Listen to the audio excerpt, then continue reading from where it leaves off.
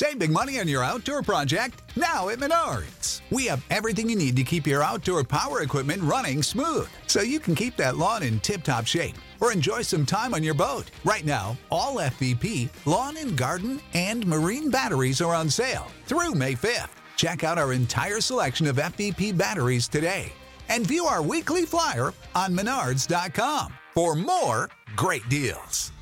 Save big money at Menards.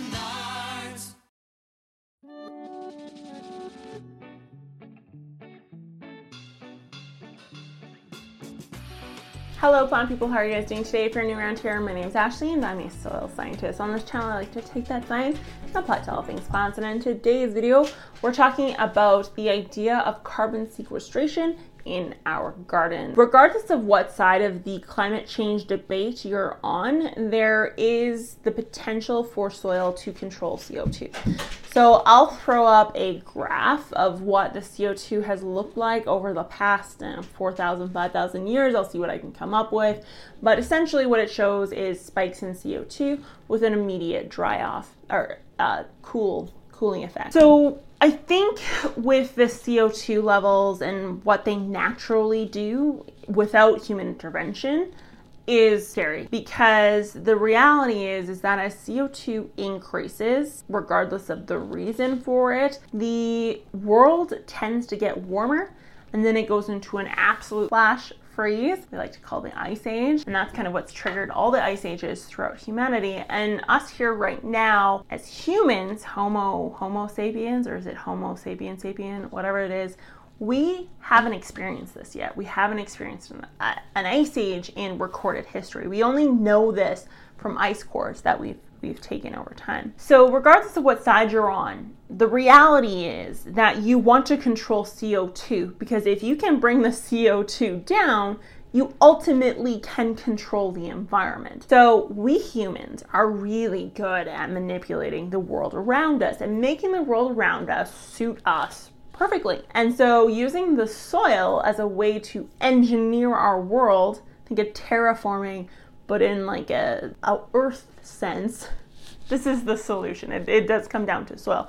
And I might be biased because I am a soil scientist. So we're going to look at what sequesters CO2 and kind of how to keep CO2 in our system. From there, I'm going to teach you in the next video how to actually calculate how much carbon you've sequestered in your soil, maybe whether or not you've hit maximum capacity, because there is a maximum capacity you can hit, and kind of all that fun stuff in between. So there are two main ways in which carbon is sequestered into the soil. The first way being through the plant. So plants take up CO2 through our stomata, and we talked about this in our 17 essential nutrients video, where I talked about carbon as one of the 17 essential nutrients. So as that stomata opens up and allows CO2 in, ultimately what happens is 40%, which is like a mind-blowing number to me. It's just crazy every time I hear that. But 40% of all the carbohydrates, or the complex carbs that they do develop inside of the plant, are actually distributed to the roots, and they're released as something we call exudates. So exudates are kind of like the McDonald's meal, Subway, KFC, a smorgasbord of different food. And the microbes that prefer KFC over McDonald's is what ultimately chooses to move into the area. But the plant is smart. The plant knows what nutrient it needs at what times. So if the plant is in a foliage stage versus a flowering stage, it may call out for more nitrogen solubilizing or nitrogen nitrifying bacteria over and beyond something like a phosphate solubilizing bacteria that it may call for in the flowering period. So say that nitrifying bacteria really likes the taste of McDonald's. The exudate released is going to taste like McDonald's, whereas the exudate released for phosphate solubilizing bacteria may taste like KFC.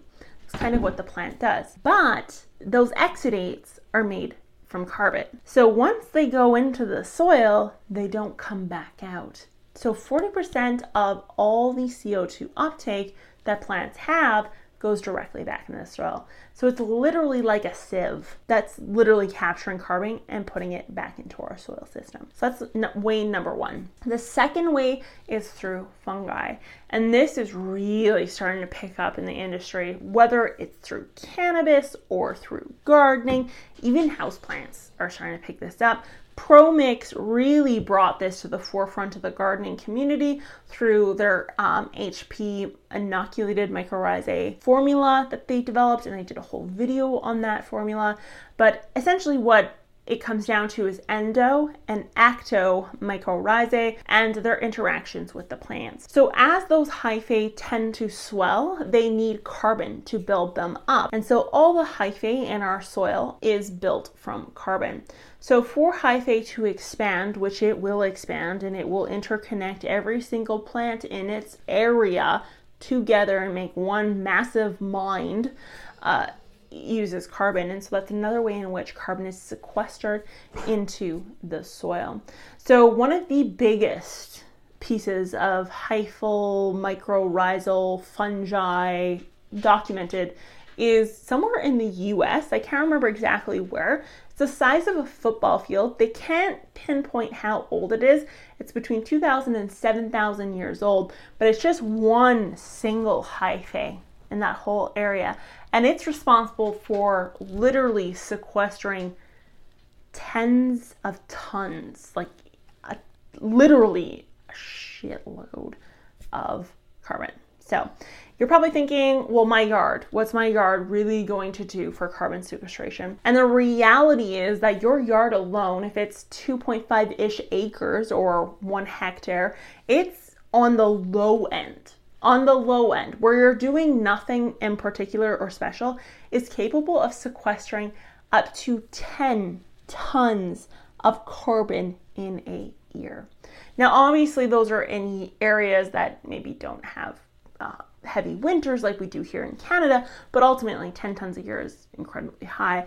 If you treat your soil right, especially in areas where you have a growing season that lasts the entire year, California, I'm talking to you, you can sequester up to 20 tons of carbon dependent on your soil type.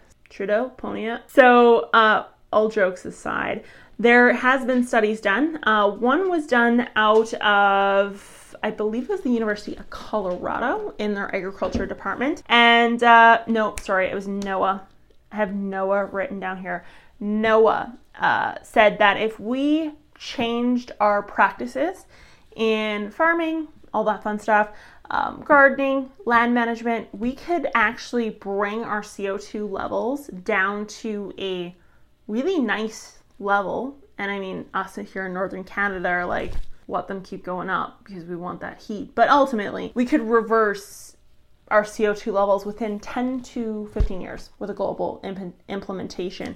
So us here in Canada are like, no, let them go up because it's really cold. But the reality is that we're great at changing the world around us. And it's a way to change the CO2 in our world. Regardless of what side of the argument you're on, you want to control CO2 because it's always in an upward cycle. It's very, very cyclical naturally without human intervention. And we want to control that. We're human. We want to control that. Trust me. So one thing to note though, and one thing I do have written down here that I did want to stress quite heavily, was the fact that your soil type will alter how much carbon can be sequestrated. So a sandy soil has a lower ability to sequestrate carbon, and it will get full.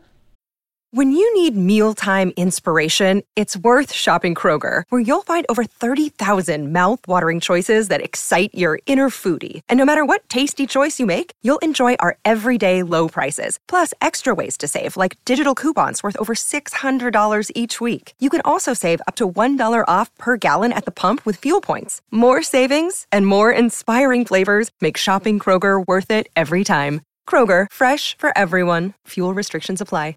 Faster than that of maybe a clay soil. Grasslands are really good at sequestrating soil or sequestrating carbon compared to that of maybe a forest. So where you are is going to it's going to determine what your ability is to sequestrate, right? Something to keep in mind. So the next question is, how do we do this? How do we sequestrate carbon in our soil and make this work to our benefit. And why would you want to sequestrate soil in maybe your lawn or your garden or whatever the case is? And the reality is that even if you don't do this for environmental reasons, if you want better nutrient cycling, if you want better soil structure in the case of a sandy soil or a heavy clay soil, the two very opposite ends of the spectrum, or if you want high yield, really green grass, all that stuff, you actually do want a substantial amount of carbon in your soil. You want your soil doing the majority of the work for you. So some things that carbon can do is increase cation exchange capacity, alter the way nutrients is cycled, and the reason for that is through the microbiota that ends up just naturally occurring in carbon high soils. The next one is toxin absorption. So your cation exchange capacity increases, your anion exchange capacity actually increases in the case of high carbon soils. And then you also end up with toxin absorption just by chance of what's going on there. So that's for the chemical side. For the physical side of things, you end up with better structure, more flocculation, chelation, all that fun stuff.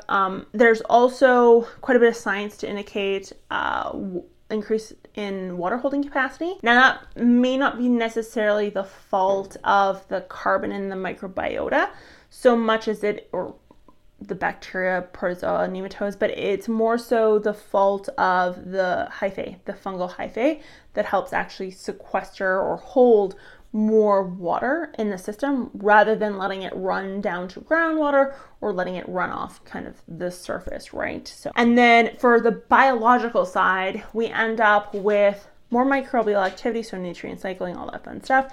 And then we actually end up with more disease suppression in the form of fungal, bacterial, pests, all that stuff, because again, microbiota, when it's out of balance, you'll know, because you'll end up with increased rates of things such as powdery mildew, for example, that can overwinter in our foliage if we don't have enough bugs that are willing to eat the foliage and conversely eat the spores that come with powdery mildew.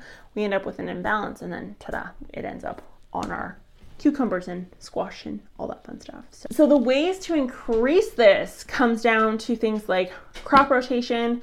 Crop rotation is important because it helps support the rhizosphere in the plant, those enzymes, those exudates that we're talking about being released, but ultimately also we end up with different types of plants. So for example, if we plant a legume in an area, that's peas, beans, anything in the nitrogen fixing family, we end up with nitrogen fixing bacteria. Rhizobium bacteria is what we call it.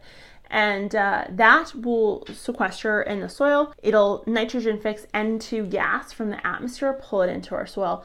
The next year, if we plant a heavy feeder, such as corn, for example, in that area, we end up with really great results because we have an excess of nitrogen that has been pulled out of the atmosphere without any fertilizer and placed in the soil. And I think I've repeated this quite a few times, but if you are doing peas, beans, like scarlet runners, like anything in the legume family, then check out this stuff here. This is that rhizobacteria. So you want to grab that if possible. Other ways to increase this is using the lactobacillus. So I did a blog post. I think there's a free printable for that. And I think I also did a video on it too, where I discussed how to make lactobacillus using white rice. And if you use that, you will have increased rates of decomposition. So if you're using compost or manures in your potting soil, like indoor houseplants, or if you're using it outdoors, using a lactobacillus inoculant on that soil surface is going to help with the decomposition process and ultimately just the nutrient cycling in general. So that is something we can also add to the system. You can use inoculants, so the mycorrhizal inoculants. I'm going to get that Dimaco stuff and run some tests with that. I'll let you guys know how that turns out. But whenever you're looking for a mycorrhizal fungi, you want to aim for something that is either broad spectrum, has multiple different forms of or species of mycorrhizal fungi and is a combination of ecto and endo mycorrhizal fungi. So you kind of want a combination of all of them. I found one product that I was really interested in getting, and then I bought it and it was coming over the border, but then the Canadian Border Services said no. So, and it was like I'll post what it is here. I can leave a link for it down below, but I don't know if it worked or not, but it was like bacteria, mycorrhizae, it had a whole host. It was a really, really nice product that I really wanted to get my hands on, but unfortunately it's not for sale in Canada. So we have very stringent rules there. So another way to increase microbial activity is through the additions of compost and manures or live animals. So if there is wild edibles on the channel. She raises rabbits. They're super cute if you ever want to check it out. But even if you could, like if you have a lawn and you have a way of getting rabbits on it, I mean, you're going to see some really, really good results. But if you don't have access to livestock, then you would want to do a mix. So of compost and manure, and don't do the same thing every year. So people always ask me which one's better, sheep or bat guano or cow manure. Like you always ask me that, and the answer is all of them. Every single one has a different set of microbes in it, so you should be rotating out the types you're using. One year use cow, next year use sheep, the year after that use swine. Like it literally does not matter what you use. Just try different stuff. Same with compost.